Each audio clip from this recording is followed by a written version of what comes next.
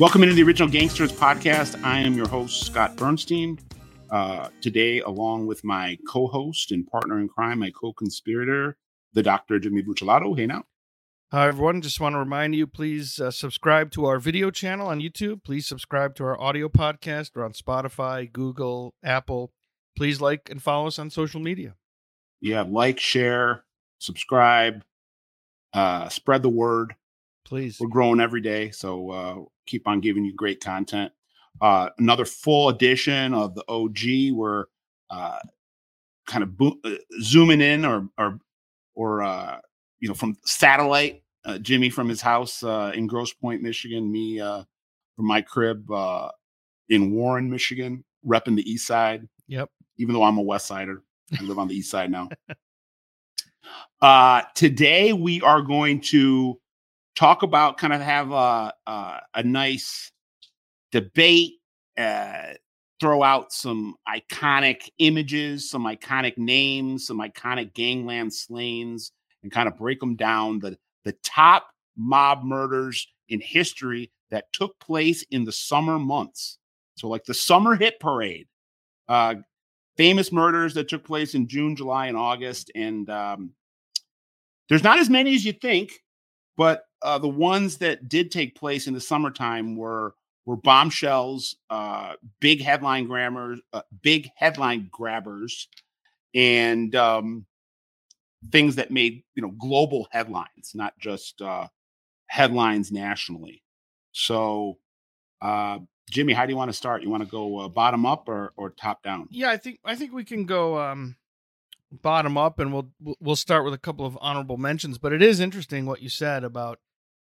I agree. The summer months, there's not as many as you would think. And that's interesting because traditionally, just in general, crime rates usually go up in the summer. And it makes sense, right? It's warmer. People are out and about more. So it's kind of interesting that in the underworld, though, not so much, at least in terms of homicides. It's not really the case. And I would just also add, we like to mix it up. And a lot of the time we talk about contemporary events, but sometimes we like to look at historical case studies. And so we keep on trying to bring diverse content, both in terms of long format episodes, but some are quick hitters. Sometimes we talk about the Italians. Other times we talk about other groups. Sometimes it's historical. Sometimes it's current. And we feel pretty strongly about that. Like, so things don't get stale. They don't get stagnant. Like, every few weeks cycling through a different kind of way of thinking about this topic. So I think this is a good example. Yeah, and the show isn't original mobsters; it's original gangsters. Yeah, and a gangster is not just an Italian mobster; it's not just Don Corleone or a John Gotti. A lot of different versions and lanes and spaces in this genre that we like to try to color them all up and hit all the nooks and crannies. Yeah, so we can start. Let's start with a couple of honorable mentions, and then we'll go into the. Then we'll go 5, 4, 3, 2, 1. So I'm just going to, throw out 3, 4, 5 ones that are just kind of off the top of my head that were consequential, but probably didn't reach the level of iconoclast as the 5 that we're going to talk about in the top 5. Let's start with Mikey Ciancaglini in Philadelphia. The 30th anniversary is actually this week of Mikey Chang's murder in South Philly. Him and Joey Merlino were crossing the street in the middle of that crazy 1990s mob war, the shooting war that had erupted between 91 and 94-ish. And summer of 93, Mikey Chang and Joey Merlino walking across the street, 600th block of Catherine, outside of their social club hangout. And Mikey Chang is shot right through the heart, dies in Joey Merlino's arms. Joey Merlino ends up going and winning the war and taking over the family. And now we're 30 years later, and the FBI believes that Joey, and then we're looking at a picture right now of Mikey on the left, and his brother Johnny Chang, who allegedly is one of Joey's top lieutenants, now has been an underboss, wasn't on the street when the Ciancaglini family broke apart at the seams in this mob war where you had two brothers trying to kill each other, Mikey and Joey Chang. But as we talk about it, or talk kind of give an analysis of the 30,000 foot view, when we're talking about this, and then we'll move on to a couple other ones.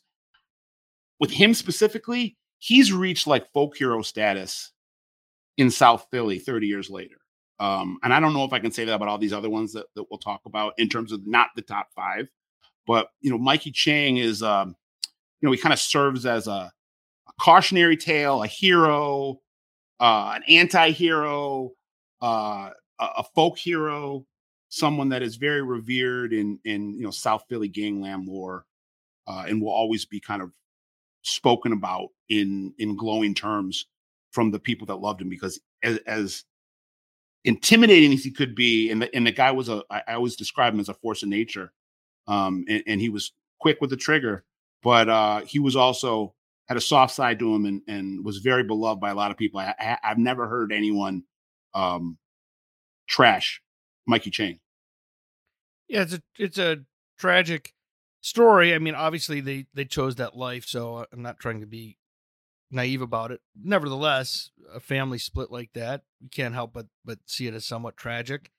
And also it's Shakespearean in a way too, and it reminds you of some of the stuff that was going on in Sicily, like during the 80s, where sometimes, and not only just forget about guys within the same borgata turning against each other, but literally blood relatives on each side of that conflict. And I know Joey Merlino at the time did not have any kids, and I don't believe he'd been married Debbie yet. And Mikey was married with kids, and I know Joey was kind of famous for telling his widow, Mikey's widow, that I if I could, I would have changed places with him. I didn't have a family. He's leaving a bloodline behind. Yeah. Now Joey's got kids, and they're beautiful young women going to live their lives, and thank God he was able to do that. But so that's tragic.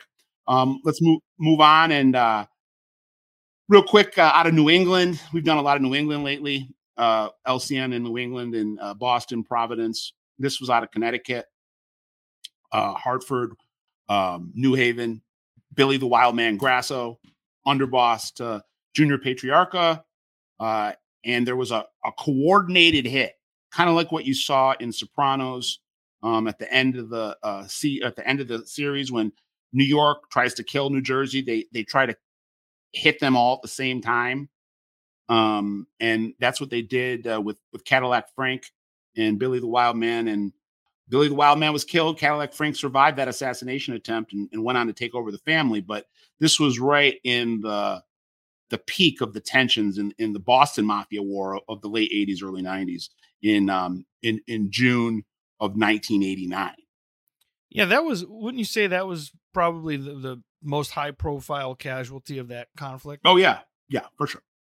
I mean, Grasso was, they called him the Wild Man for a reason. He was a lunatic, very, very capable, had a lot of bodies. That's why Junior Patriarca wanted him around. Junior Patriarca, we've talked about, was not a strong boss, right, and needed guys like Cadillac Frank and Billy Grasso, as buffers, as fronts, because people wouldn't mess with them the way they would mess with Junior, or try to mess with Junior. Billy made a transfer from the New York Five Families to Raymond Patriarca Sr. because he had been locked up with Raymond Patriarca in the 70s. They were cellmates. And there was also, a time when there was a lot of Patriarcha power in Connecticut.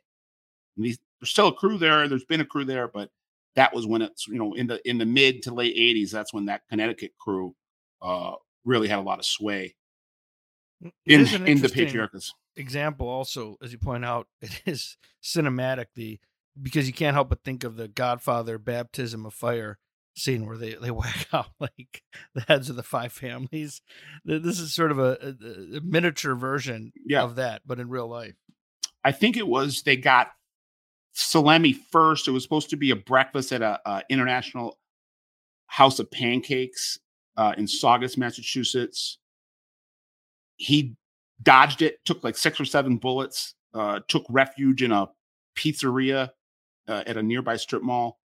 And I think either at that exact same time or shortly thereafter, that was in Massachusetts. Then in Connecticut, around that same time, on that same day in June of 19, I think it was June 13th. I could be wrong, but Billy Grasso was picked up, told that he was going to a meeting, I believe in Worcester, in Worcester, and was killed by his own guys in the car on the way to, or in the van on the way to the meeting, and his body was dumped on the banks of the Connecticut River.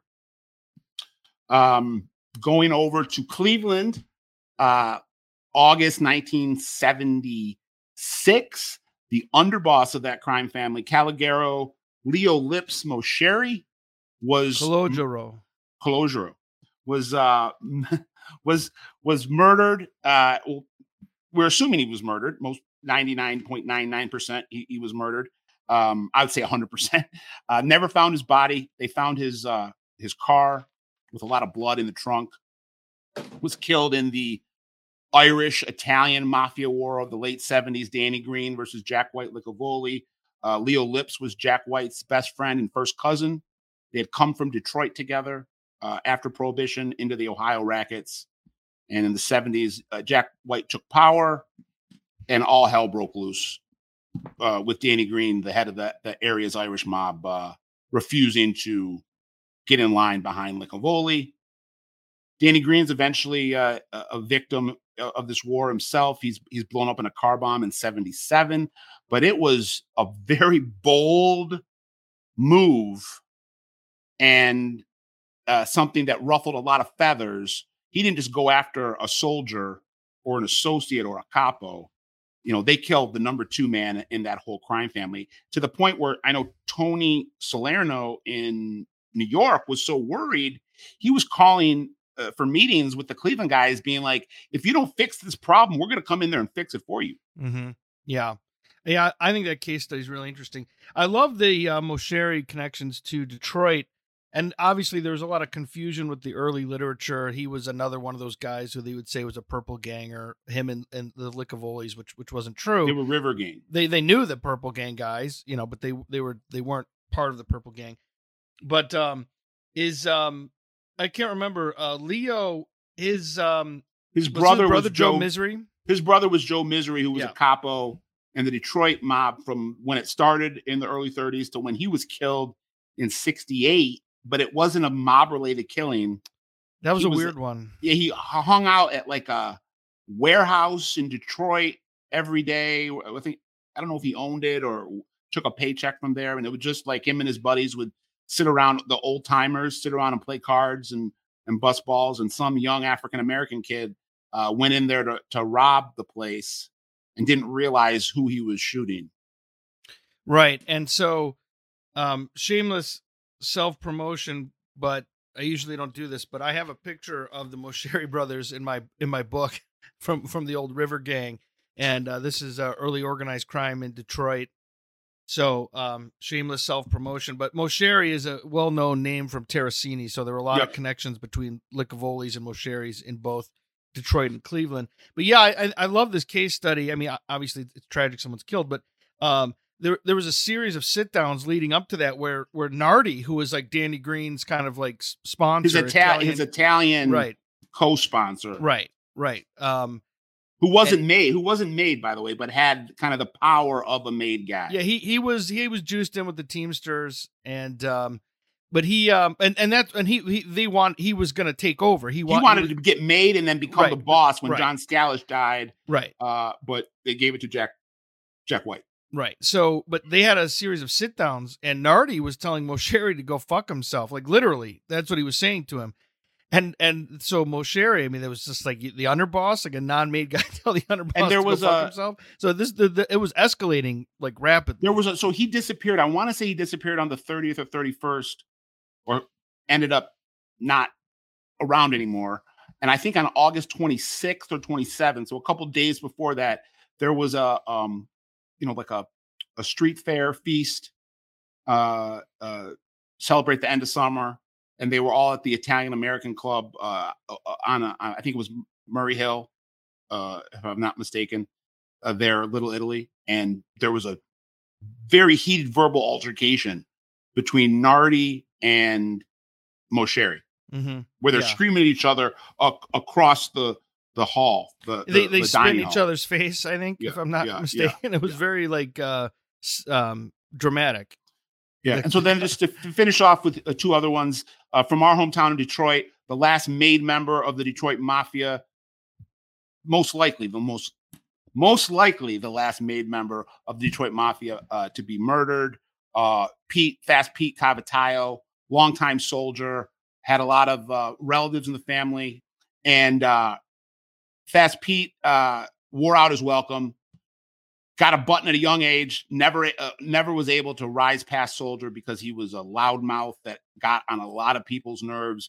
Was known for abusing people, sleeping with people's wives when they were away in prison, stealing from mob administrators in joint rackets, and he was always protected by his dad and uncle, and then by his brother-in-law, Detroit Fats, Dom Corrado.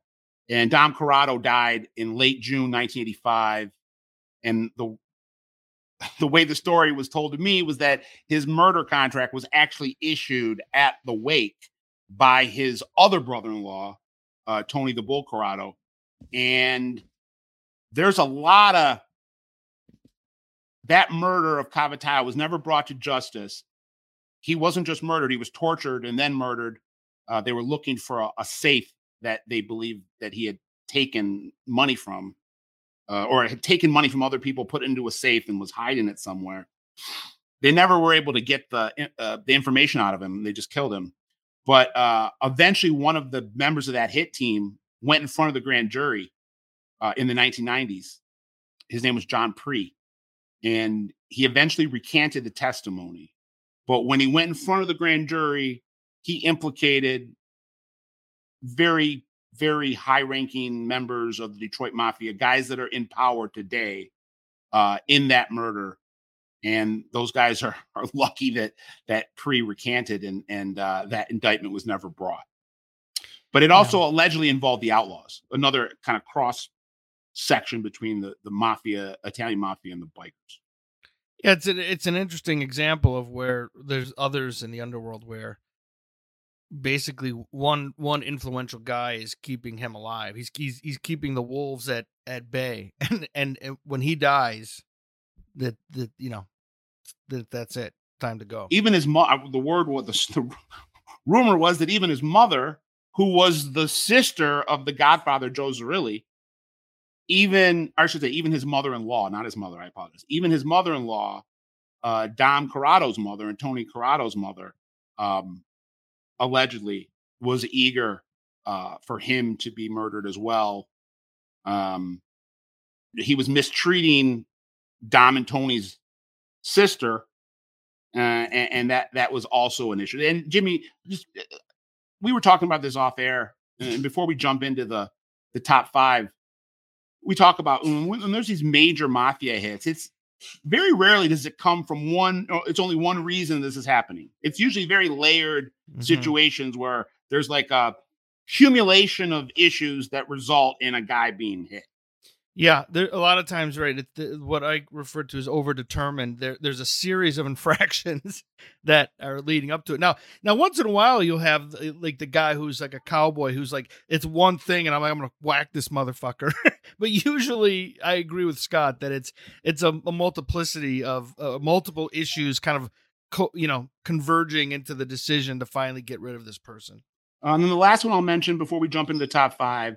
The Kansas City mob war of the 1970s, the River Key War over that entertainment district that was being fought over by different factions of the Kansas City Mafia, and the big murder that kind of tipped off all of that violence that lasted between about 1976 and 1978 was David Bonadonna.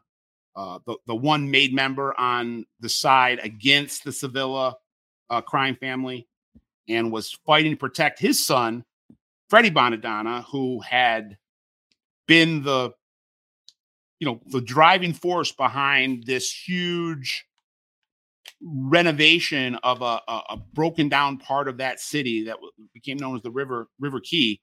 And it was an entertainment district, restaurants, nightclubs, really happening in the 1970s, at the start of the 70s. But by the mid 70s, the Sevillas, more specifically their street boss, Willie the Rat Camusano, said, this is being run by one of our guys' sons, and we don't have a piece of this. We're not able to extort all these businesses. And more importantly, we're not able to control the parking because the parking in that night district was a big time moneymaker. And David Bonadonna stood up to Camusano and the Sevillas, tried to protect his son, and they ended up killing him, I believe, June 1976. And then, sadly, Freddie Bonadonna, who testified against a lot of those guys, went on to commit suicide later on. Well, and more shameless self-promotion. If you want to know more about this, a deep dive it, we check out our episode with Gary Jenkins, which I think was a video episode. We've had him on twice. Once was just audio, but when we talk about this case study specifically, I think that was a video episode. You can find that in our archives. So let's jump in. Let's go top 5. Let's go from 5 up to 1. Yeah, so number 5, a handsome Johnny Roselli. I think, and by the way, Scott and I have a consensus on this. We talked about this before, so it's not a back and forth. Handsome Johnny Roselli is our number 5, and he was originally a Chicago mafioso. He then was a member of the L.A. Mafia. Well, I think he was more of like Chicago's representative in L.A. I don't know if he was ever inducted into the L.A. Yeah, I've read both, so I don't know for sure. But I've read both. I've read that he eventually did transfer and was like a captain, but I'm not an expert. But I will agree with you that in some ways he's one of these guys like Frankie Three Fingers Coppola. He's almost this like mafioso without portfolio, kind of like just he's kind of everywhere. Yeah. Right. Not, you can't just pin him down because then he's in Florida. He's got international connections. So he started with Capone in the 20s, like what you said, but by the late 20s, early 30s, he's being dispatched out to the West Coast. Right. He's being dispatched down to Florida. He became a mouthpiece for bosses in different families in different parts of the country. Yeah, and eventually we'll talk about the circumstances leading up to it, but just to get right to it, they find his body in it's August of 1976? August of 76 in Biscayne Bay and around South Beach. Yeah, they find his body in an oil drum, so it was a pretty gruesome situation. See, asphyxiated, wrapped in chains. So it was a pretty gruesome find. And you can see there, he was an older dude at that point. You can tell from the image if you're watching the video. And one thing that we didn't mention is he was also very well connected to the CIA. Mm-hmm. So he wasn't just a mobster. He had a lot of connections to the intelligence community.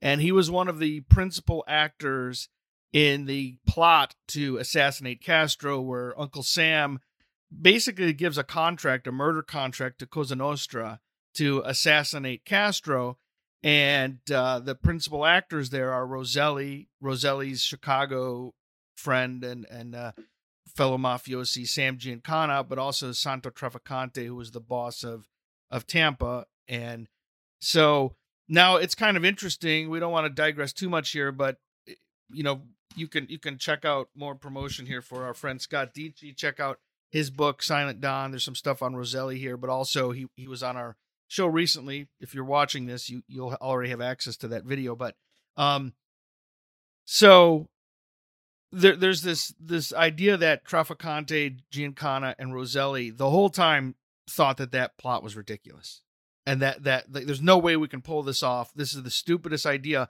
But if you're willing to give us money and also provide cover from the FBI, keep the FBI off our back, we'll tell you what you want to hear. Yeah, sure. We'll fucking whack Castro. Yeah. Sure. When really they knew the whole time that was very unlikely. Wasn't it called Operation Mongoose? Yeah, right.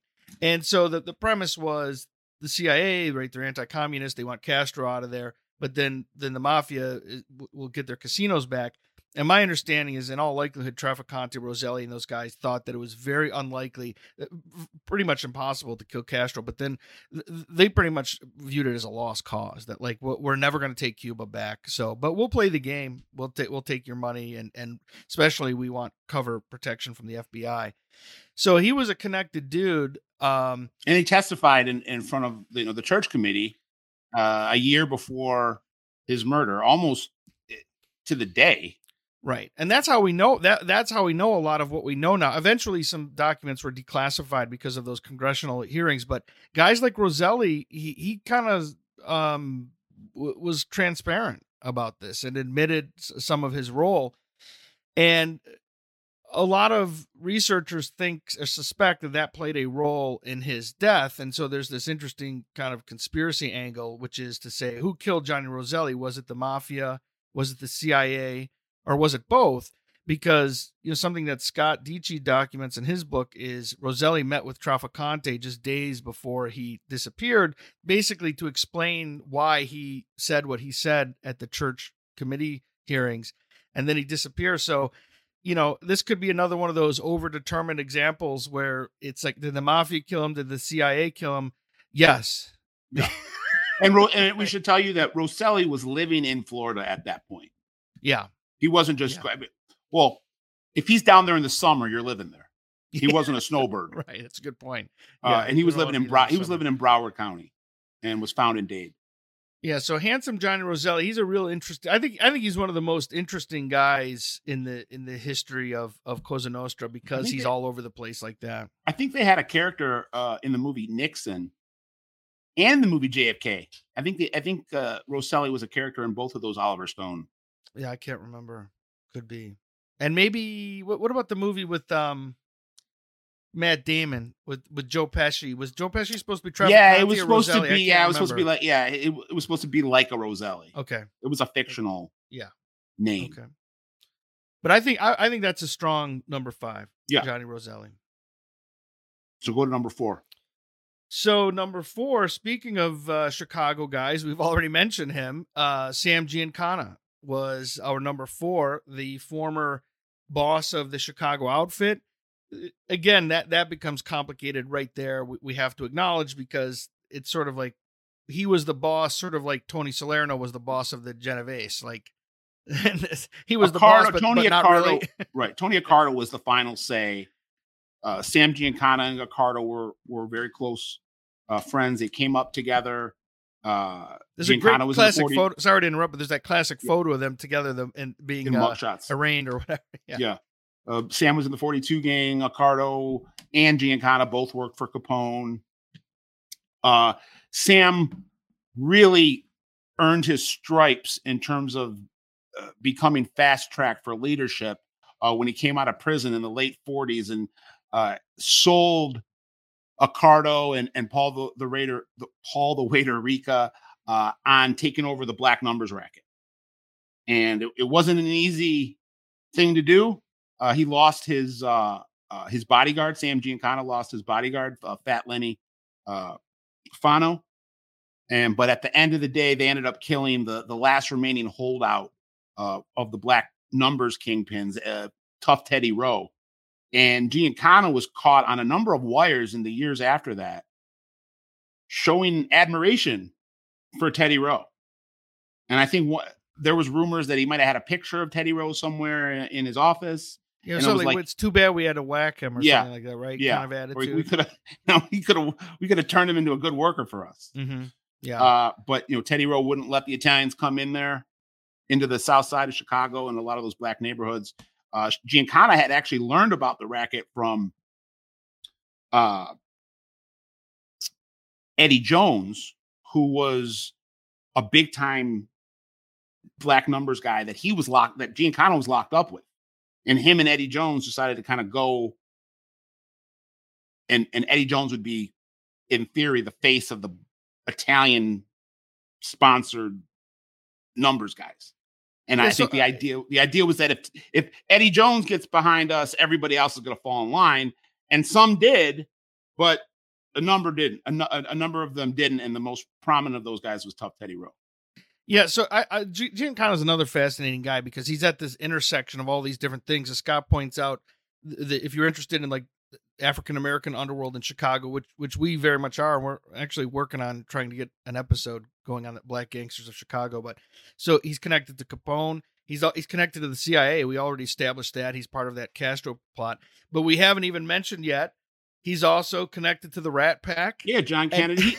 He was the John Gotti before. I mean, between Al Capone and John Gotti, there was Sam Giancana. In terms of the national headlines, the reputation that spread from coast to coast, in terms of somebody that loved the spotlight and fed off of media fanfare, dating female celebrities, hanging out with Frank Sinatra, hanging out with John Kennedy, sharing women with John Kennedy and Frank Sinatra.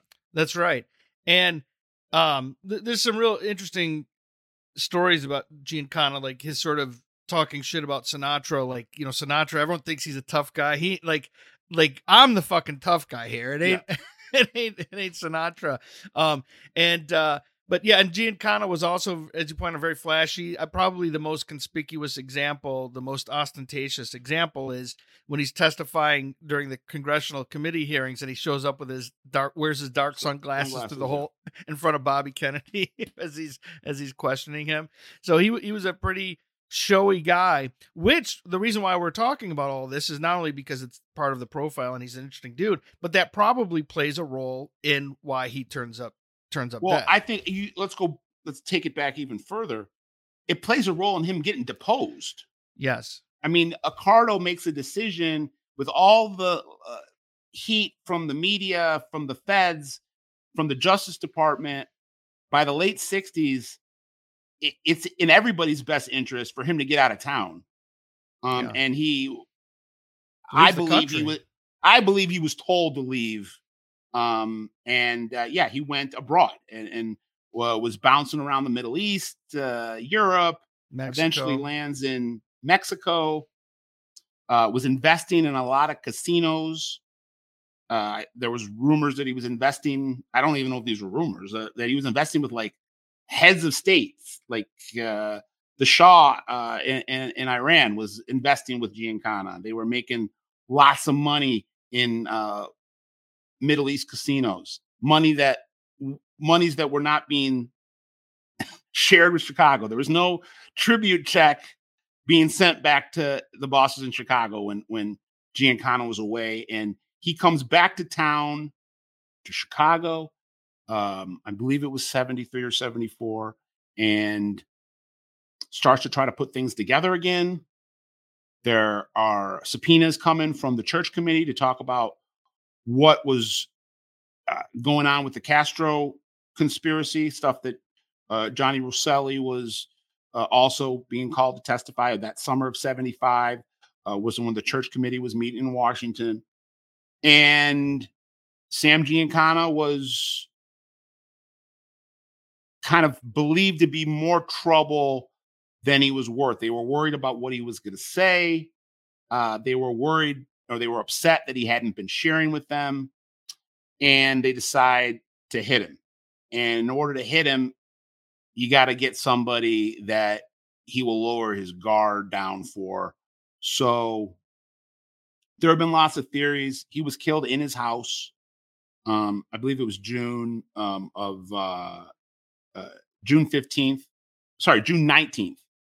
1975. And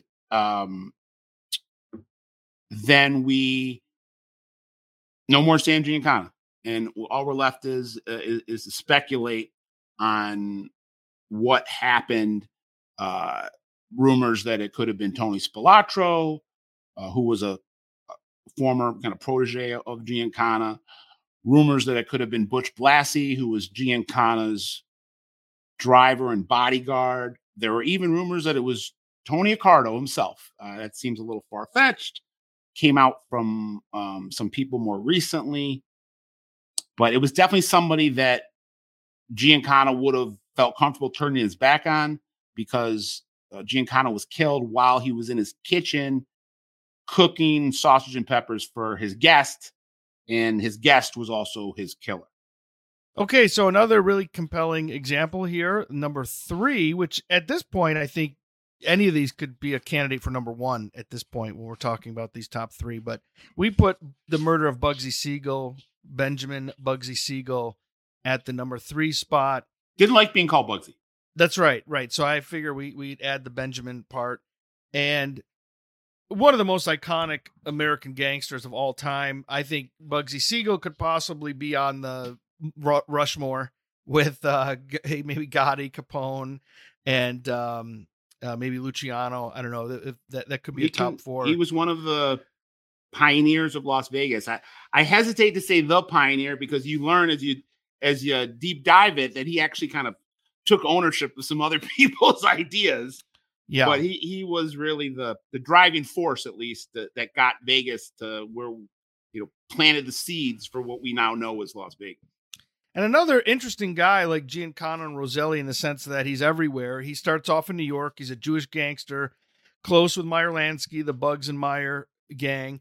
And Bugsy also is very close with the Genovese. Well, it wasn't the Genovese yet. It was Luciano and Costello. And so he works with the Italians, and he is a particularly violent guy, but he also has a reputation as a ladies' man and good-looking guy. So he goes out to Hollywood, initially, similar to what Scott was talking about with Roselli, is basically assigned to go out west and take care of the rackets there, get in with the labor unions in Hollywood and things like that. But Siegel ends up loving it. He falls in love with Hollywood. He falls in love with LA. I mean, it's kind of a isn't it a tailor-made relationship? I mean, yeah. The Hollywood gangster that actually goes to Hollywood and falls in love with Hollywood, falls in love with a Hollywood starlet. Yeah, he loves everything about it. The weather, the celebrities, the industry. He loves everything about it. And he starts hanging out with celebrities. And some of them he actually knew from back in New York, like George Raft and guys like that. But he is, of course, still a ladies' man there. But he's also involved in the rackets there, right? He's taken over loan sharking, gambling, things on behalf of Lansky and Luciano. And let's just spell... for people that might get their history from the movie Bugsy, which is an excellent movie. Yeah, it's an underrated movie. I agree. In terms of the genre, I think it's as top flight, as elite as the ones that we talk about. Just different kind of story. But they make out the guys in L.A., Jack Dragna and them, to be real pushovers. There's a scene where Warren Beatty's Bugsy makes Jack Dragna, crawl on the floor like a pig or a dog.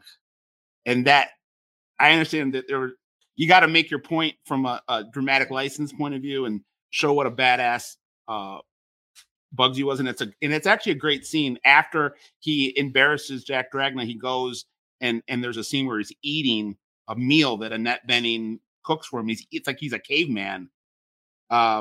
He's got blood kind of running down his cheek, and I think it does a great job of capturing kind of a snapshot of who he was and what that relationship was. It like turned her on to see him do that, and then after he embarrasses Jack Dragna, he goes to the dinner table and goes Fred Flintstone on a stage. Yeah, well, I think it's interesting because in a way, obviously, as you point out, that's highly dramatized, but he was a guy who was both suave, but also could be psychotic at the same time. And so I think that movie does a good job of capturing that. And one of my favorite scenes is with Dragna, where he plays Russian roulette. He pulls the trigger and obviously it doesn't go off. And he goes, see, even I can't kill me. Like, just because he's a Pazzo. He's crazy. There's that great dialogue where again, this is not what happened, but the way that James Toback wrote it for Bugsy is that the first meeting he has with Dragna says that we run a nice little operation here. He's like, you're in the second biggest country or second biggest state in the whole country, and you have a nice little operation. Right. And also has Mickey Cohen in there. So who was, a guy working for another iconic, infamous Jewish gangster who was working with Siegel. So Siegel has all these interesting connections: Las Vegas, Hollywood, New York, Luciano, Lansky, Cohen, all these guys. Siegel, one of his harebrained schemes is he thinks he can kill Mussolini during World War II by romancing a countess, which he was sleeping with her. Right. That's actually true. One of the aristocrats from Italy. So he's just a really colorful guy, and I agree with you. That film is underrated, even though a lot of it isn't true. It's a great film. So the thing we didn't mention yet is Virginia Hill, and I think that's a big reason why he ends up number 3 on our list. That's the Hollywood starlet that I was referencing. She was also known as a pretty infamous gun mole around the country. She had been with gangsters from New York to Chicago to L.A. Joey A. Yeah, and also I think a guy named Joe Epstein in Chicago, who was a Jewish gangster, and then in the movie they make reference to the bullfighter that she was in a relationship with, and maybe so she was someone that had infamy before she met Bugsy. And then there's what led to the June 20th, 1947 murder.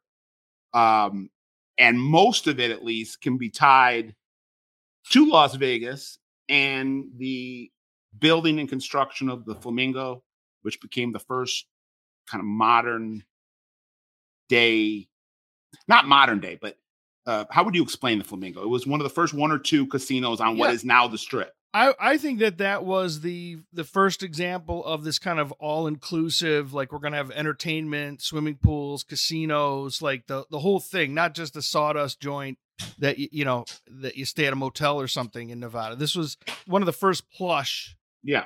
There had been another complexes. There had been another casino or two on what became the Strip, but this was the first, like you're saying, luxury, right? Supercharged casino hotel. And it went way, way, way over budget. The money kept on that were pouring into it kept on ballooning, and he was so obsessed with it and possibly stealing from it, along with Virginia Hill. We don't know if Bugsy was stealing for himself. Was he stealing it with Virginia Hill? Was Virginia Hill stealing it and keeping it for herself and not sharing it with Bugsy? But there was money that was going missing. And as the cost kept on skyrocketing, Siegel's remedy was to go around and sell more pieces of investment into the property. And which were empty shares. Empty shares. Yeah. Right. So you had all these, and then they open, I think it was Christmas 46, and it's a big dud. So there were a lot of things to answer for, and I think Meyer Lansky had been protecting Bugsy for a period of time there, and it became a situation where Meyer couldn't stem the tide. And I'm not going to say that I don't think Bugsy knew what was going on, but Virginia Hill and her behavior greased a lot of these wheels. And that's what he was letting her get away with because he was so kind of sprung on her. Yeah. So one way of looking at it was either he's in on it, and if he's not in on it, then he's too stupid to be in charge of this operation in the first place. And either way, that's not good with the bosses in New York. And also, this reminds me a little bit of a parallel with the Ralph Natale example, because she was such an infamous, kind of mob groupie, for lack of a better term, or mall. The guys lost a lot of respect for Bugsy when he was like really into her. He wasn't just banging her, for lack of a better term. He was like humiliating his wife and his kids, and for a woman that had multiple partners in the underworld. I'm not trying to be sexist or anything. That's just a fact. Guys were really puzzled that Bugsy would be so into her. Well, like, and I think it was more than that. And to piggyback off of the Ralph Natale in Philadelphia in the 90s example, he started being Benjamin Bugsy Siegel, started to bring Virginia Hill to business meetings. Yeah. To things that in that world, no woman would be allowed to. And not only was she allowed to be there, she was allowed to voice her opinion. Yeah. And she's a great character in her own right. One of my favorite examples from her was she was also subpoenaed to testify before Congress. And it's one of the great moments in congressional history where they asked her, why do you think you were so popular with these mobsters? And I believe she said something like, sucking dick or something. she was very vulgar. If you go back and look, people can look that up and fact check it. But whatever she said was very vulgar, like blowjobs or something. She said something very vulgar. And can you imagine back then? Like, I think that would have been in the 1950s, like the blushing on the part of all these like half dead Dixiecrats and whatever the fuck were in Congress back then. It's just a great story, but unfortunately it doesn't go well. Benny, do you have the picture there? Up on screen of there you go. So he killed in Beverly Hills, in Virginia Hills mansion, right? Right. Yeah, it was. Yeah, it actually wasn't in his name. And so he was sitting there, and I don't know if he was reading the paper. I can't remember, but a sniper took him out. So it wasn't like somebody inside the house. It was I think either Frankie Carbo or Frankie Palermo, one of those guys who were involved in the boxing trade. I believe that the theory is that one of them was the triggerman. Okay. But I could be wrong. I don't consider myself an expert on Murder Inc. or Bugsy. But I know when I was with Ralph, and take this with a grain of salt because it's coming from Ralph Natali, but Ralph was very close to both Frankie Carbo and Frankie Palermo. Those, they were titans not just in the mob, but in the boxing industry. They controlled professional boxing. And he told me that, I believe he told me Frankie Carbo was the shooter. But it's another one of those case studies that a lot of it's lost in lore, whatever the phrase is, because then there's other theories that actually Luciano and Lansky weren't behind it. It was some other thing that Siegel got in trouble with in LA. I tend to think it was the New York guys because he was skimming from this operation. And he was shot through the eye, which was then dramatized in The Godfather when the Mo Green character, which was inspired by Siegel, Hyman Roth character was inspired by Lansky. Yeah. And in the movie, he gets shot in the eye. In The Sopranos, they coined the term a Mo Green special. Right. Yeah. Yeah. So I think because Bugsy Siegel was so iconic, and it was so dramatic, Beverly Hills being shot in the face, national headline story. It easily could be our number one, but it's not.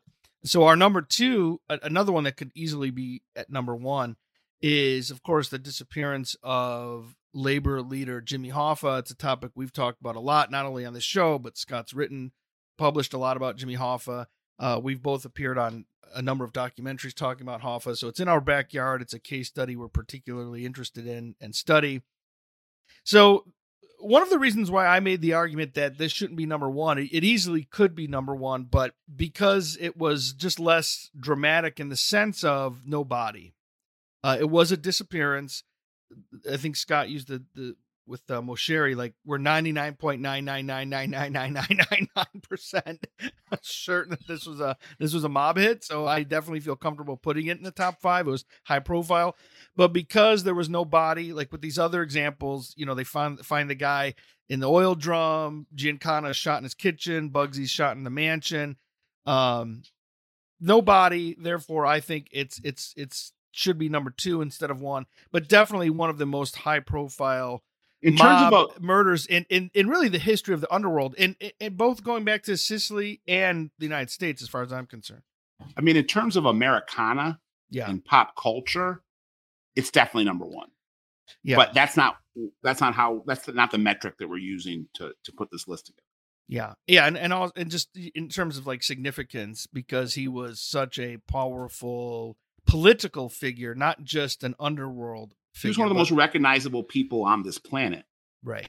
Public figure, very public, very powerful, very juiced in terms of politics. And I can't really, when I talk about this case study with my students, I honestly can't think of a parallel today of what that would look like. I don't think there is. And if you can think of someone, the idea that they would be killed in an underworld thing to me is unimaginable today. I mean, that's how big of scale we're talking about. The disappearance, presumed murder of Hoffa in 1975. Yeah, July 30th, 1975, disappeared from Bloomfield Plaza, a strip mall right down the street from where I grew up. Was going to a sit down at the Red Fox restaurant. Hoffa was going to meet Detroit Mafia street boss Tony Giacalone, New Jersey Mafia capo Tony Provenzano, to discuss his desire to get back into the Teamsters Union. He had been the president for 13 years, stepped away in order to get a commutation on his sentence. He had been sent to prison was supposed to do 11 or 12 years. If he gave up the Teamsters union, he could get that cut to like 4 or 5 years. He agrees to that, gets out, doesn't understand or doesn't care that part of the commutation barred him from running for Teamster presidency again. He's the huge part of the story that just gets buried, and I have no idea why this hasn't gained the traction that you thought it would. He becomes a confidential informant for the FBI. Yeah. In the last year or two of his life, and starts feeding them information on what he knows about the mafia and their role in the labor unions in exchange for their promise to get that ban on him running for Teamsters president lifted. And it was a certainty that if he would have been allowed to run in the 76 Teamsters presidency, he would have taken back the union, and he threatened to cleanse it of all organized crime influence, which at that point meant cutting off the Teamsters pension fund, which had gone to build back to Vegas, Las Vegas, numerous other business, hundreds of millions of dollars worth of loans, billions of dollars worth of loans, very low interest to very shady characters who then take those loans, invest them into businesses that they steal from. And extort, right. The mafia didn't want him there anymore. Even though the mafia are the ones that put him in, he was too much of a headache. And it was just really quite full of himself. Didn't want to take orders. Thought that he was just as big of a deal as the mobsters that he had become his benefactors. And when they told him to step down and go to Florida and retire, he started threatening them, going on national television and threatening them. So it was really just a matter of time. And then the question, that we've been trying to answer for 50 years now is, where's the body and who did it? And I think we know, back to the 99.999%, we know. And so, he was killed by the Detroit Mafia. He was an asset of the Detroit mob dating back to the 30s. He lived in Detroit. Tony Giacalone was his point man. The Giacalones and the Detroit Mafia, I always say they had a PhD in mafia murder. Nobody's ever been convicted of a mob murder in the Detroit Toco's early crime family. And there's been dozens and dozens of them over the last 100 years.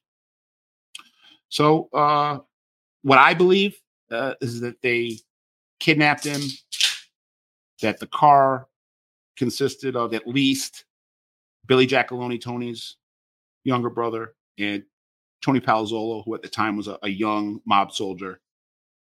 And they took him to another location where they said that he was going to have a sit down, that they moved it from the restaurant to a location he felt comfortable at. Most likely, I think it was Carlo Licata's house, which was another mob soldier, Mafia Prince. His dad was the mob boss of LA. His brother-in-laws were the acting bosses of the Tocco brothers, who were running the family on an acting basis at that point. And they probably killed him at Licata's house. And then I think they took him to Central Sanitation in Hamtramck and incinerated his body. Central Sanitation burned down like a year later before the FBI could get a search warrant to go in there. It was most likely an arson. And the owners of Central Sanitation were followed by the FBI 2 days after Hoffa disappeared, or 3 days after Hoffa disappeared, to New York to meet with Tony Salerno and other members of the Genovese crime family. So I can button it up and tie it up into a nice little bow. I don't think you're ever going to find a body, and all these guys are dead, so you're not going to arrest anybody. Jimmy, yeah, I agree. Yeah, I agree. That's the theory that I subscribe to too. And by the way, this is based on field research and interviews with former prosecutors, former FBI agents, also people who were in the underworld at that time. So I'm pretty confident in that theory that you just laid out, that that's what happened. And just some more shameless self-promotion. You talked about the person who owns Central Sanitation and was surveilled in New York, Jimmy Quazzarano. Yeah, Pete Vitale and Jimmy Quazzarano. Right. So Jimmy Quazzarano was tied to Frankie Three Fingers Coppola, who we mentioned a few minutes ago, and big drug traffickers, Sicilian drug traffickers. and they were connected to Hoffa, going back to the 1930s. And so, shameless self-promotion, we did an episode, you can look through our library, on Detroit Cosa Nostra family and its ties to the global drug trade, which a lot of that plays in with Hoffa. He plays a big role in that too. The last thing I'll say, in terms of who was the actual trigger man, it's a theory that the FBI has just in the last decade really solidified in their mind. And right now, as we're approaching, we're past the 48-year mark, going towards 50. It is a consensus amongst investigators right now that Tony Palazzolo was the killer. And that's a name that does not get mentioned when you're talking about this narrative. Sally Bugs Bergoglio, who was one of Tony Pro's guys in New Jersey. Billy Jack has gotten a lot of name recognition. But right now, at this part of the investigation, the belief is that Tony Powell did it, and that Tony Powell leveraged his role in it to go pretty high up in the Detroit mob, and was someone that, according to the investigators, there were people that knew this, and that it became currency for him around the country. He was caught on surveillance talking about it. And then he was caught remarkable. in the 90s. He was a drug sting, right? It was Palazzolo was running a money laundry for drug dealers. Yeah. Okay. So he wasn't actually dealing the drugs. He was taking the drug dealers' money and cleaning it for them. Okay. And was doing it between Detroit and Canada. Right. Yeah. I knew Windsor was part of that. And so they had a bug. They had a bug in his headquarters, which was the Detroit Sausage Company. Yeah. Well, and that's what he said. We ground him up into sausage, which I think that part's bullshit. I think too. Right. I think he was busting balls. I don't think that's true. And sort of to your point about, in some ways feeding disinformation about what happened to him. He eventually became a capo, and then consigliere. He died of stomach cancer 4 years ago. Yeah, 2019. Yeah. So let's reveal our big number one. Yeah, speaking of Sicilian drug traffickers, someone who actually knew Frankie Coppola. Our number one, I think a lot of you probably guessed it by now, is the murder of Carmine Galante, former boss of the Bonanno crime family. July 12th, 1979. Yeah, I would say probably the most infamous mafia hit. I guess you could say maybe Castellano, or I should say the St. Valentine's Massacre. If we're talking about nationally, the St. Valentine's Day Massacre, but that's obviously in the winter. The Castellano hit is in the winter. So if we're talking New York, I think the Galante hit is up there as one of the most iconic. And if we're talking about the summer, I'm pretty comfortable placing that number one. Pretty gruesome. I mean, it made headlines not just across the country, but around the globe. The guy they called the man they called the cigar, died with a cigar in his mouth. It can't get more, poetic justice is the right way to say it, but that was like tailor made for a Pulitzer Prize winning photo of the crime scene. It was apropos, and he was another fascinating guy. I have a particular interest in Galante. My primary case study is Castellammare del Golfo. And so Galante was he wasn't born there, but his parents were. So he was Castellammares. And Galante would travel internationally and to Canada, to Sicily.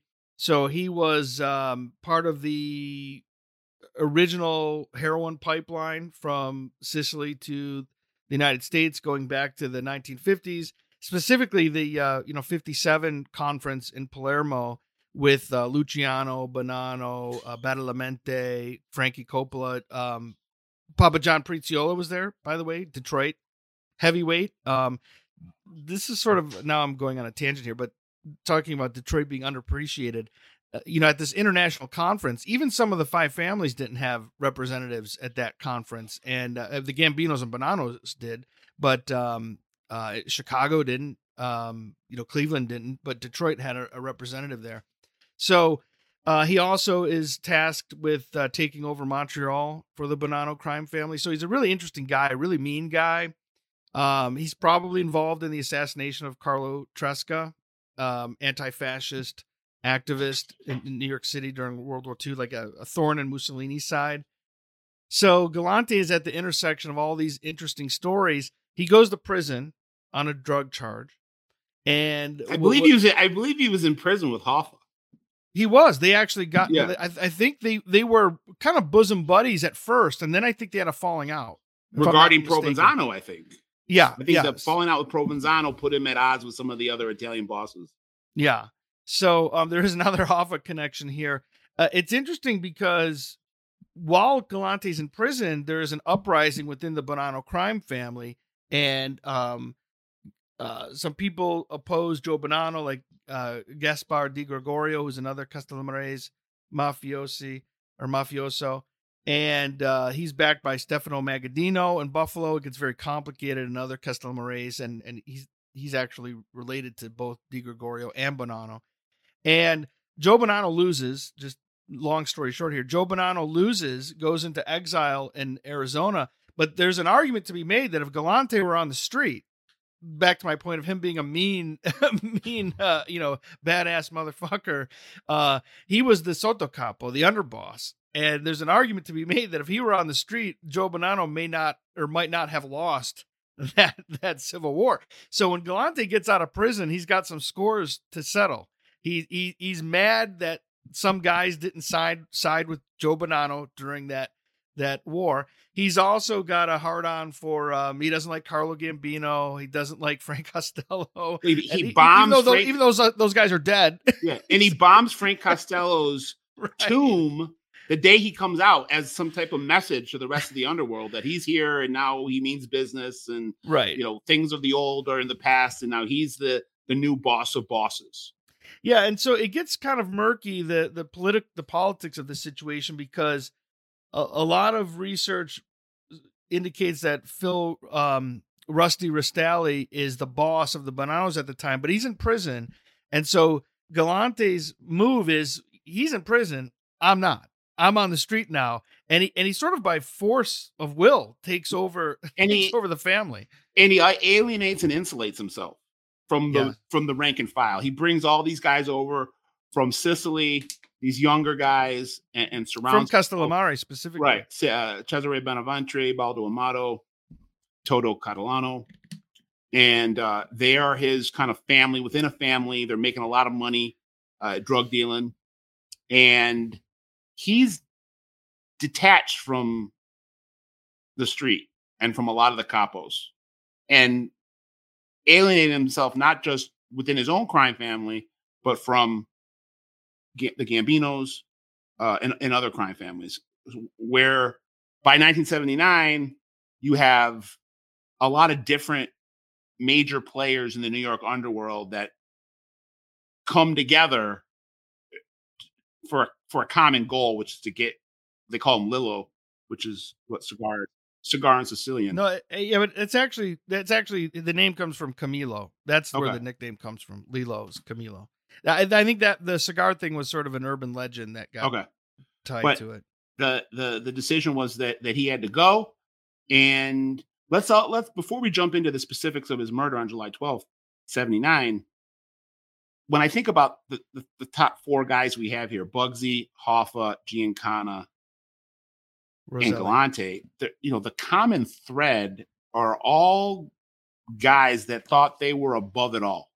They thought they were bigger than the situation, that they like by pure force of will that they could outrun or get away from what has always happened.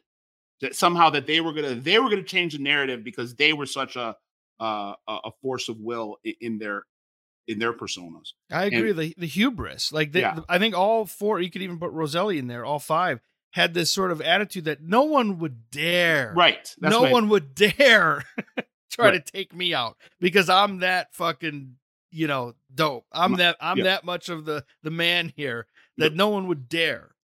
And I think with Galante, now moving it back to July of 1979, Galante thinks there's no way Cesare Bonaventri and Baldo Amato are going to betray me. These are my guys. Yeah. These guys are with me every day. I trust them like they're my own sons because they're young guys. They're what, 25 years old, 26 years old. Yeah, and Bonventre has the pedigree too. He's Yeah. Castellamarese, and his uncle Giovanni Bonventre was a high ranking member at one time. And they And get raced. I just for clarification, Catalano was not from Castellammare, but he was a Zip. He was from Okay. Sicily. I can't remember off the top of my head where he was from, but Amato and Bonventre absolutely were from Castellammare. So he's surrounded with these guys. They're making a lot of money. As Scott points out, Galante is also basically trying to monopolize the heroin trade because, you know, the Gambinos are kind of partners with them. He's trying to muscle them out.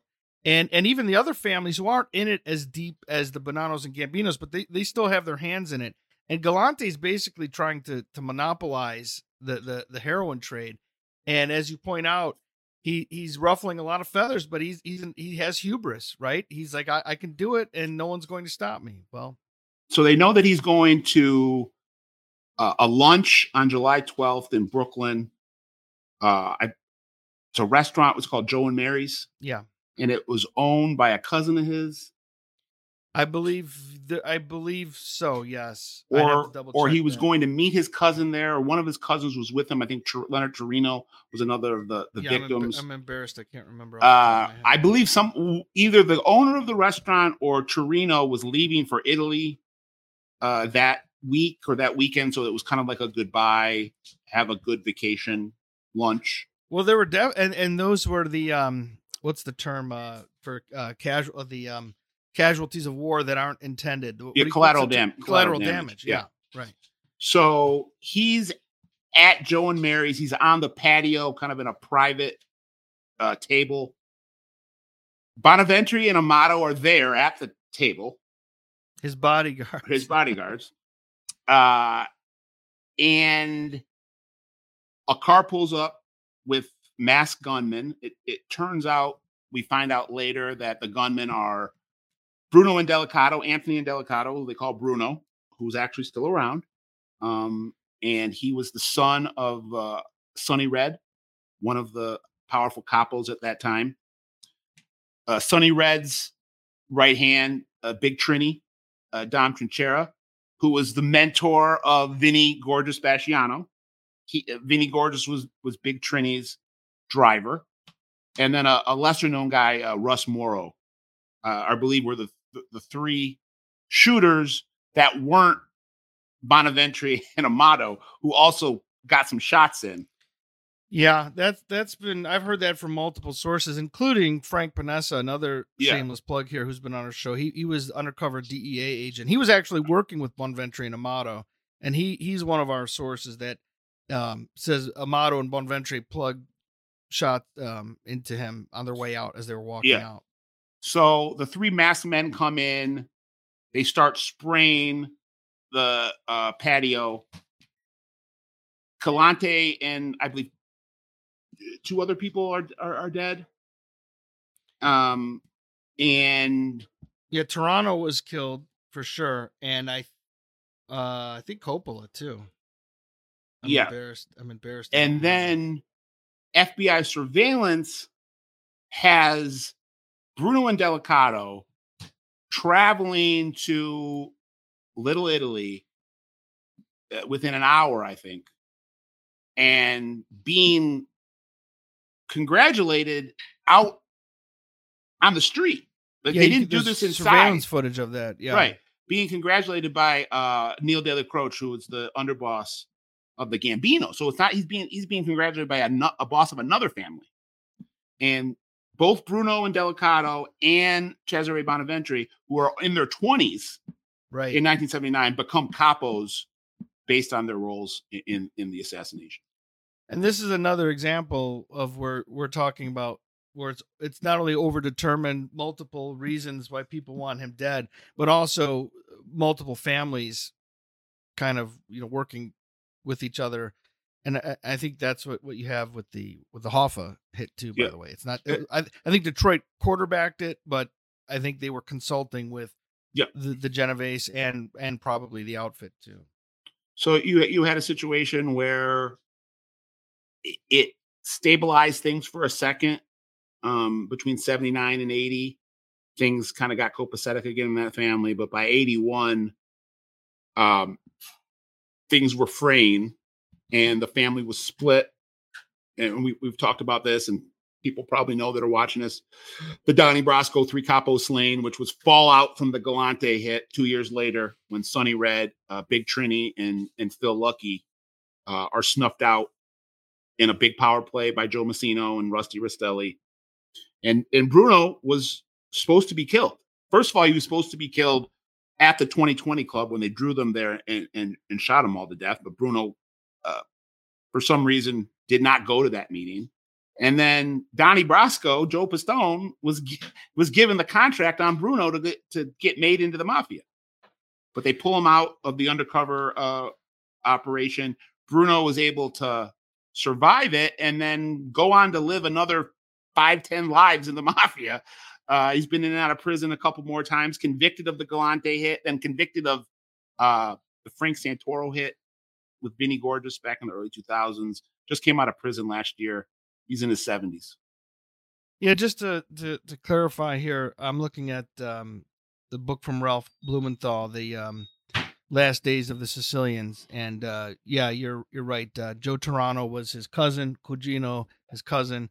He owned the restaurant, and he and Leonardo Coppola are killed as well. And I'd have to double check. I'm not sure they were in the intended targets. I think they may have just gotten in the way, but definitely, Galante was, this was a coordinated attack on him. Yep.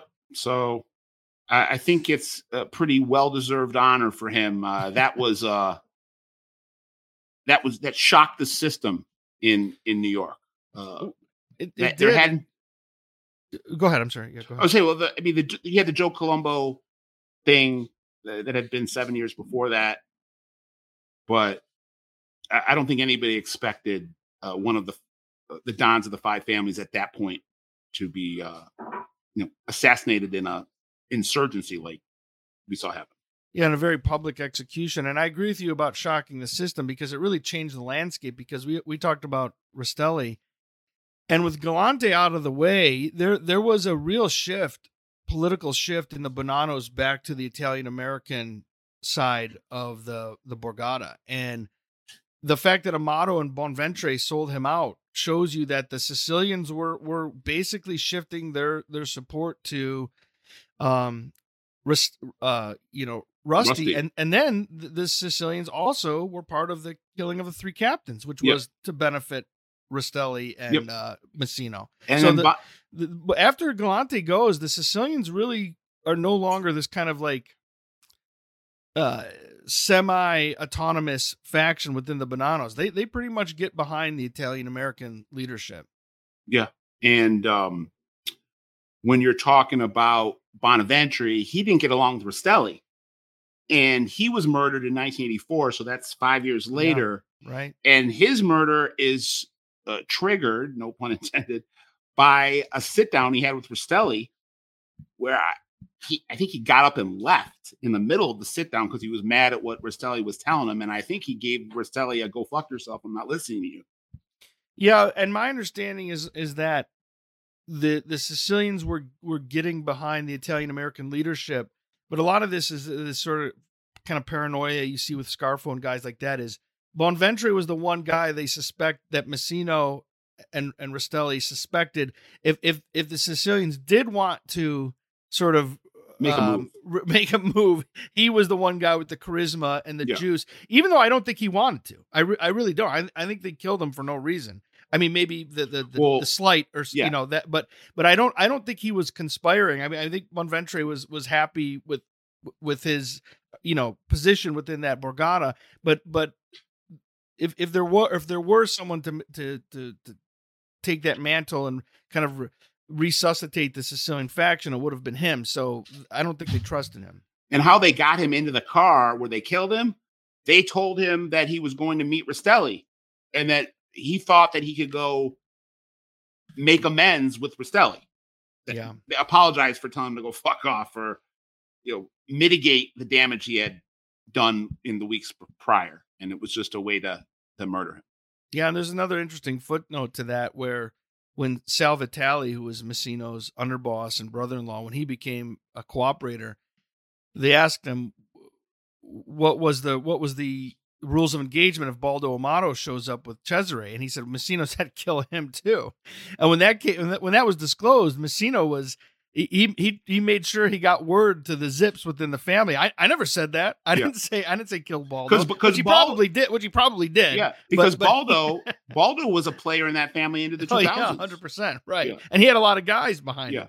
So Messino he wanted to make sure. No, I never said that. I didn't say kill the Baldo. whole Giannini crew was at one of the Cafe Giannini. I believe either Amato owned it or had people fronting. Yeah, those are his guys. Yeah, and he was still connected to Sicily. So there's just kind of an interesting footnote. But yeah, I think this was a fun episode, a little different, historical, a little bit. We don't do a lot of lists, but it's kind of fun to mix it up and do something like that. So we'll see. Will be interesting to get the feedback from people in the comment section, what they think, if we missed any, or if they would rearrange the list. All right. Well, subscribe, share. We'll be back next week with another full episode. For Ben Behind the Glass, the Dr. Jimmy Buccellato, and myself, Scott Bernstein. OG Pod out. That was a fun episode. Sorry about the technical problems, but I think that was a fun episode. But Jimmy, do you mind if we do 5 minutes on Conan? No. And then put that out like tomorrow if we can? Because he comes out tomorrow. Yeah. Are you ready? Yeah, just 5 more minutes. All right, let's do it with that. I'm echoing still. Not anymore. Welcome to the Original Gangsters podcast. I'm your host, Scott Bernstein. We're going to do a quick hitter with my partner in crime, the Dr. Jimmy Buccellato. Hi, everyone. Like, share, subscribe. We'll keep giving you great content, but you got to spread the word. We're building and growing more every day. I want to give a quick update on what's going on in Pagans Nation. Big bombshell biker news this week.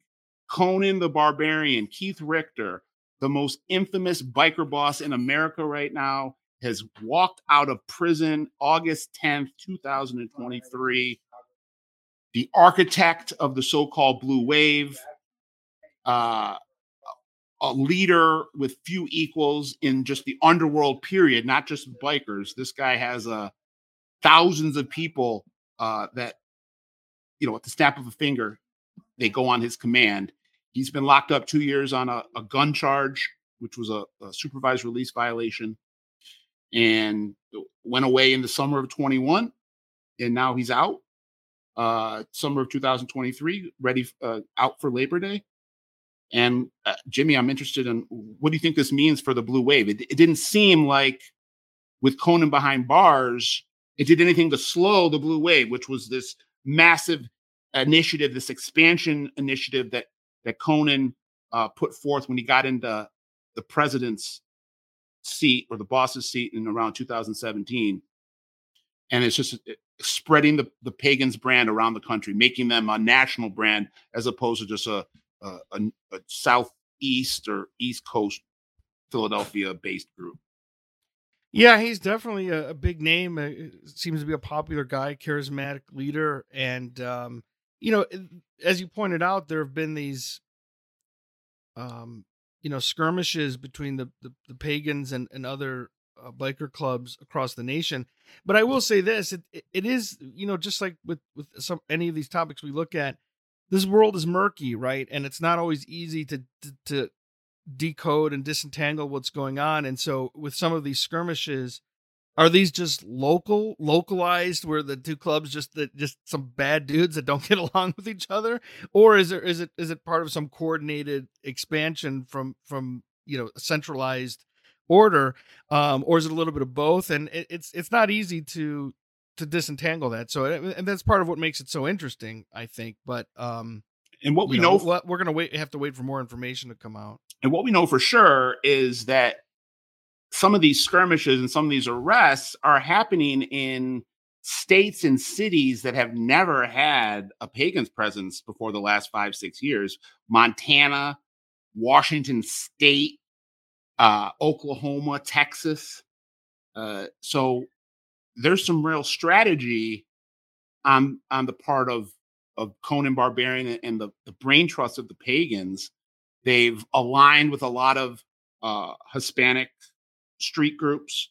They've been recruiting a lot of Hispanics. They've eliminated this kind of nationalistic membership policy that a lot of these other groups have, that unless you're white, you can't get in. Conan named his number 2, Hugo Nieves, who is Latino from New Jersey. He is, they call him Zorro, very well spoken. I believe he has a college education. He's become kind of the mouthpiece. Conan's in New York, out of Long Island. He brought back the gorilla, the former national president, Montervagin, Stevie the Gorilla Montervagin from Philadelphia, who had been kind of exiled from the club. Conan brings him back, puts him in Philadelphia to run things there, which had always been a real stronghold. And I don't think things are going to tamp down, is what I'm saying. He's not somebody who looks like he wants to come out and go enjoy a pina colada on the deck of a cruise ship. Mm-hmm. I think he wants to finish what he started.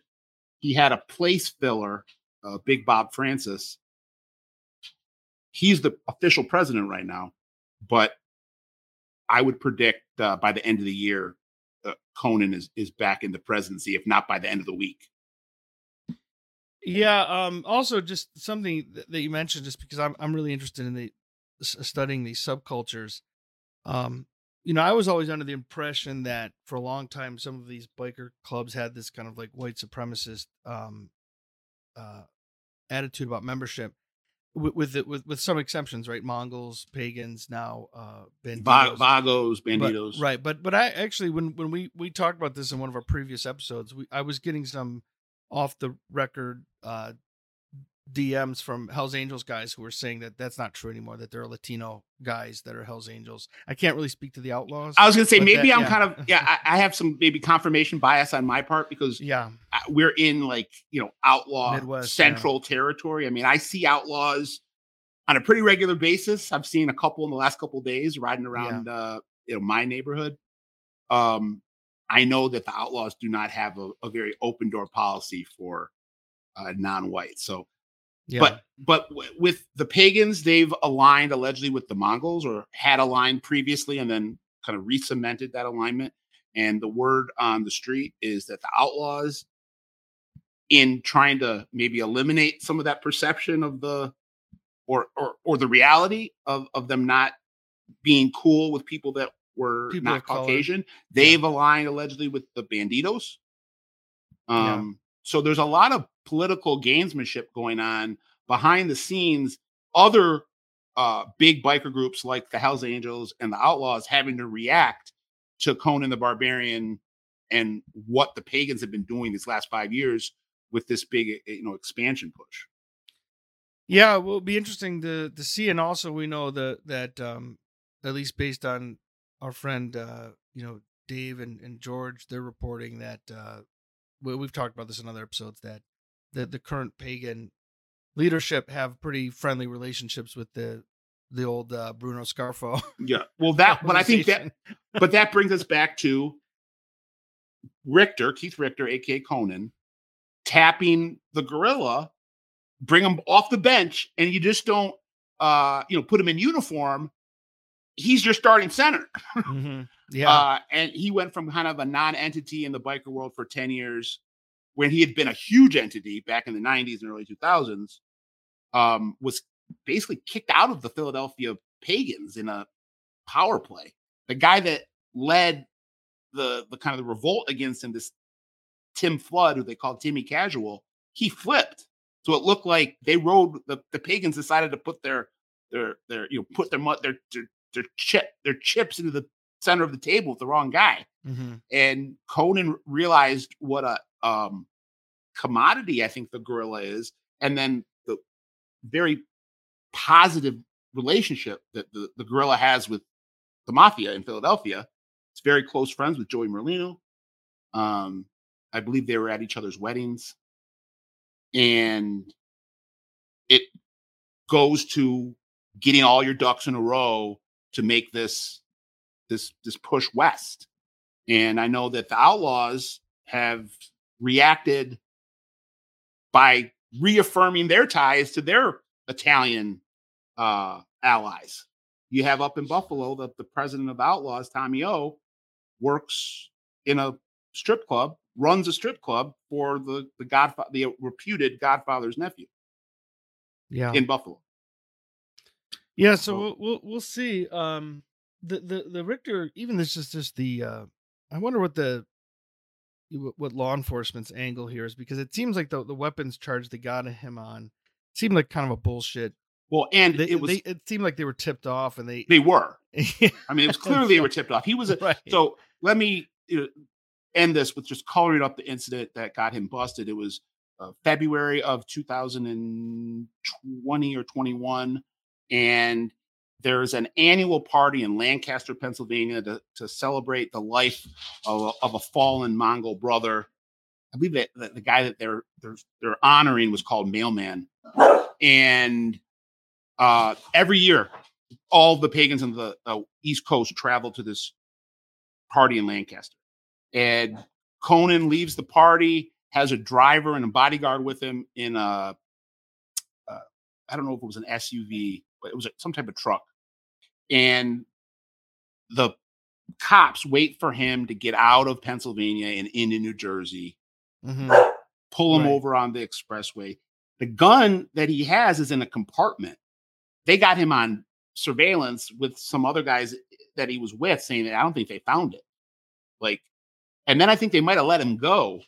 Then they bring the truck, they impound the truck, they bring it to the police station or the DEA or ATF, and they find the gun in the compartment.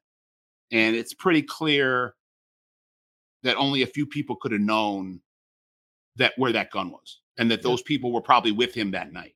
Yeah, they found the firearm underneath the cup holder of the Central Council. And the reason why you get in trouble for that is because he's a former felon. He's a felon. He's not allowed to have a gun.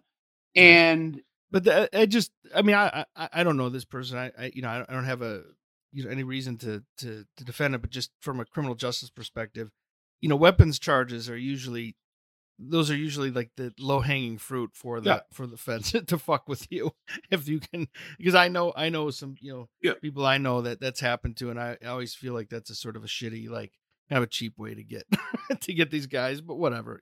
And in this particular situation, just closing it out here, there is no question that ATF, DEA, FBI, and probably the local police in Long Island have Keith Richter's mugshot up on a wall somewhere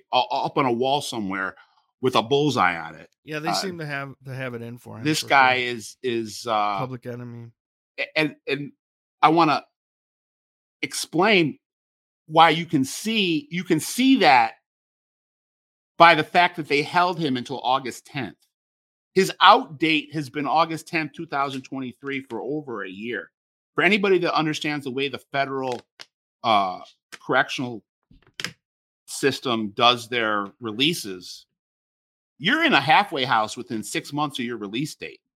So if your release date's August of 23, 99.9% of the time, we've used that expression a lot on 99.9% of the time, he would have been in a halfway house at Christmas or January or February. They held him to the last possible second.